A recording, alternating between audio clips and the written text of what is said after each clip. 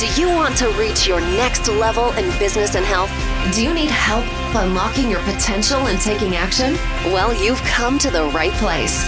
Welcome to the Empowered Life Podcast, a podcast that empowers women to change physically, emotionally, and financially, and to live a life they love. Now, here's your host, Lisa Pezik. All right, welcome to the latest episode of The Empowered Life. Lisa Pezik here, and in this episode, I want to talk to you about communication. Now, we've heard so many things about different ways to communicate, the love languages. If you haven't read that book yet, you're going to want to pick up that copy. And there's been so much research done about how to be a better communicator, how to be a better negotiator, how to understand others so they can better understand you and get your point across and not be in times of conflict, and make sure that your messaging is hitting home with people, persuading them and getting them to do what you want them to do so that everybody can benefit. And we are communicating verbally, non-verbally, all day long. We are communicating whether you realize it or not. Your body is telling a message to the world about how well you take care of yourself, how rested you are, how confident you are, your style, your feelings, your emotions. All of those nonverbals come out. So if you've come to this podcast hoping to empower yourself to make better health choices, realize that your body is communicating so much to the world. And the world is judgmental. I know it. We don't want to believe it. We don't want to accept it because we don't want to judge other people, and we certainly don't want to feel judged. But it's neither good nor bad, nor here nor there. That's just the way it is. People are making judgments about you, whether they know you, they like you, they trust you in the first 5 seconds of when they're eyeing you up. So if that doesn't inspire you to make some healthier choices, you got to realize that your body is the vehicle. And Rome wasn't built in a day. You might start with just drinking some more water instead of that extra cup of coffee, or that pop, or that soda, or whatever vice it is that you drink. It might be choosing to get up 15 minutes earlier and get your body moving instead of snoozing for those 15 minutes. It might be deciding to cook a healthy breakfast or swap breakfast. Normally, if you would grab something on the go on the way to work, or you would skip breakfast, it might be whipping up a smoothie. And just starting with small changes to change your mindset, to change your health, to change those parts of your body that you know you want to change, but sometimes trying to tackle it all at once can be overwhelming. So your body truly tells the story. Now, if you've come to this podcast for business, this is where I really want to dig in with you about the types of people that you are communicating to. Yes, we talk about our ideal audience, our ideal target market. For me, I help working moms that have toddlers, or moms that are around the age like 30 to 50. That's who my target market is. But there's subsets in whatever your target market is. And I want to dig into understanding those subsets so that your message hits home with people. Now, I always start with health first, because if your health is crap, your business is going to be crap.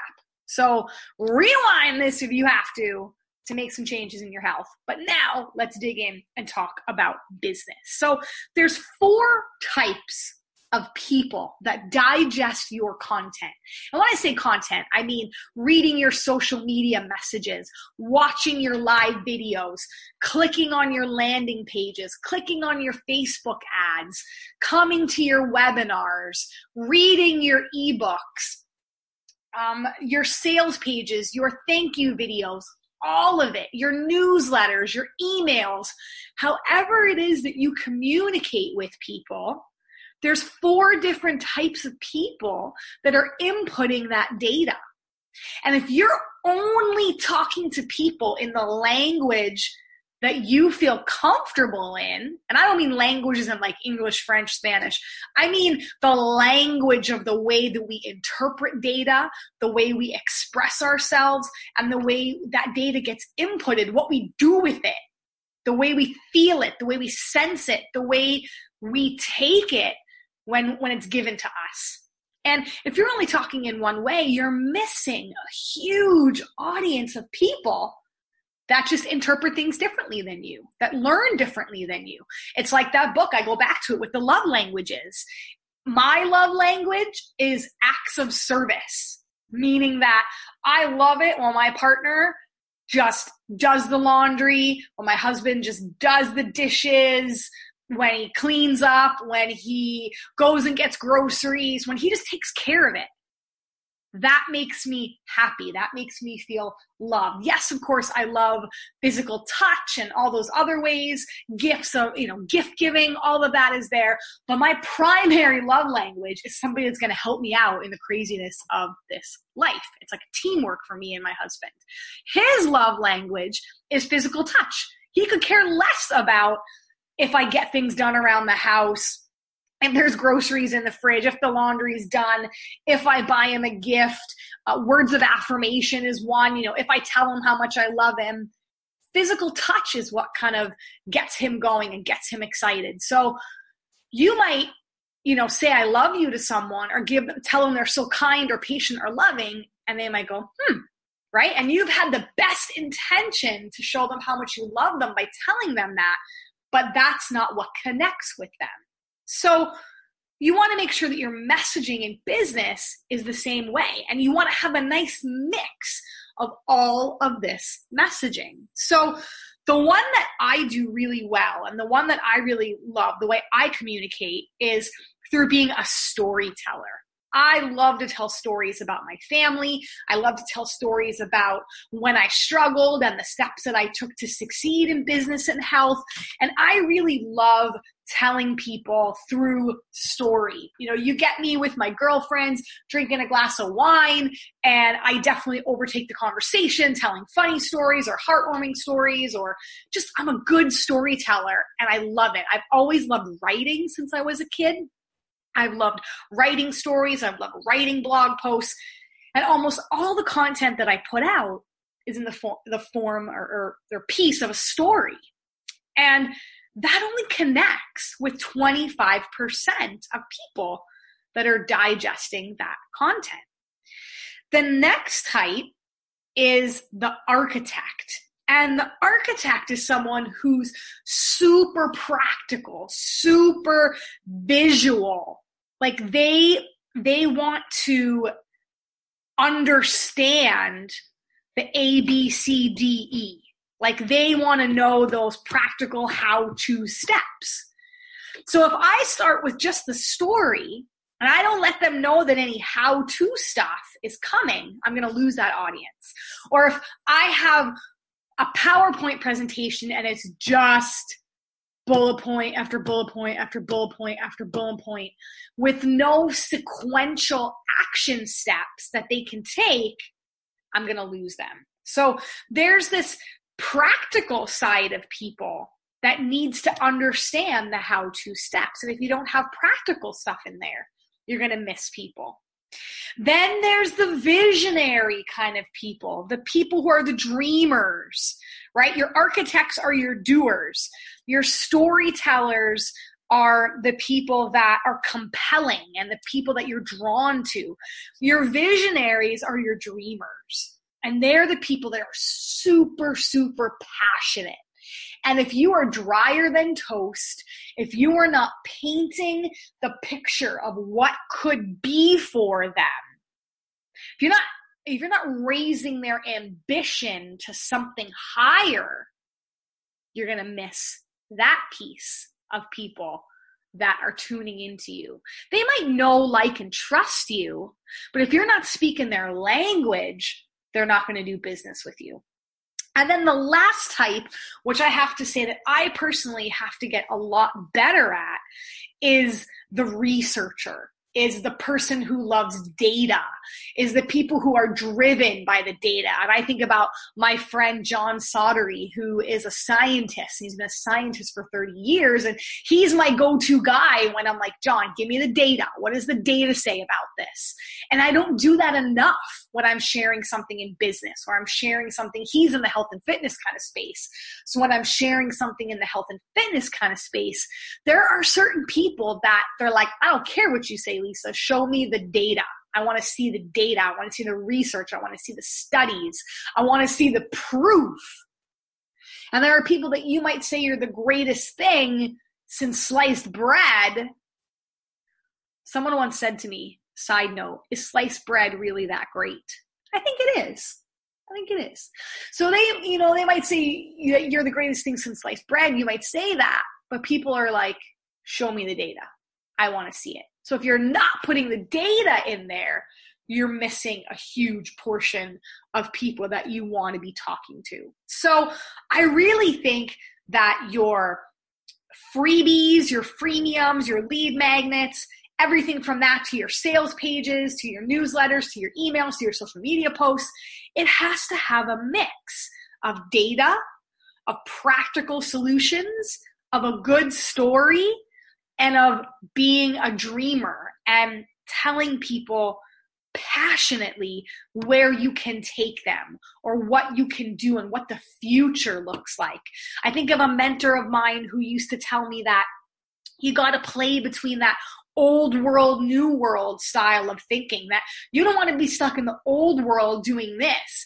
You want to move to the way the new world is doing things. And if you don't get in with the new, you're going to be left behind. Or if you don't think that there's a better life or a better way for you, then you're going to be left behind. And let me tell you about that better way. So I really think that your insights and your messaging and your products and your programs and your services are so dang needed and important. And yes, you've got those ideal clients or those ideal customers that are going to instantly connect with you. But I don't believe that people are driven by more information. I think people are driven to their own aha moment of why they want to work with you because you've hit one of these communication languages with them. You've spoken to the person that wants data. You've given the practical how-to steps, or they know what they're going to get with you when they buy.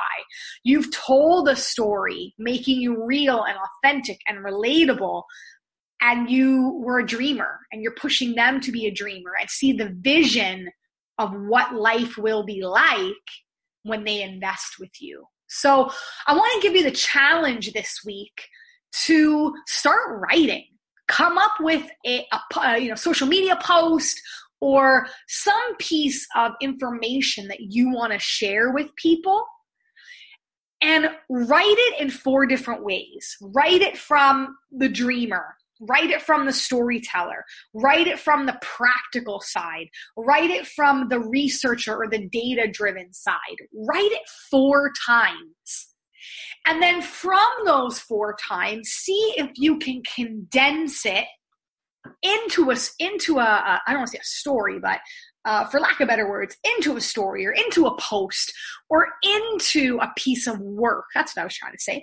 Into a piece of work that you can then share that blends all 4 of those together. That's what I'm going to be doing this week.